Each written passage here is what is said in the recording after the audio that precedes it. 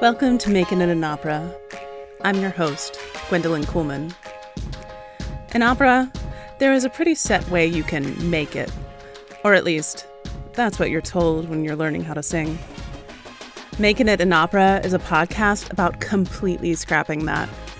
It's about what happens when we let go of what we're told success looks like, and we start asking ourselves what we really want.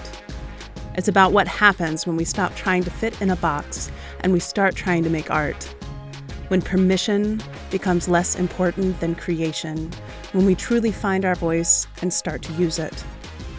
This interview series is my way of contributing to a conversation going on all over the opera industry right now. One about legitimacy and power and what stories can and should be told and who should get to tell them. It's a microcosm of a wider cultural conversation about who and what matters. Here, I'm talking to people who have gone in all sorts of directions with their lives since getting their opera degrees, all of which are legitimate, all of which I would call successful because all of them have found their voice in the most profound way possible. They have made it because they make what matters to them now, and in our interviews, we'll talk about how they made it to that point. What questions did they ask themselves? What got them to see their success, their art, their lives differently than their mentors or their universities had told them they should see it? What helped them start trusting their own voices?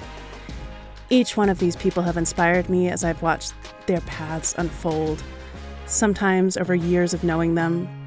The gratitude I have for them being part of this project knows no bounds. I hope they will inspire you. They've definitely inspired me.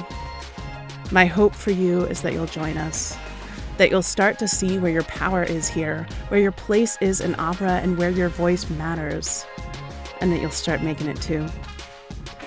Follow us on Instagram at Making It an Opera. Get Making It an Opera wherever you listen to podcasts.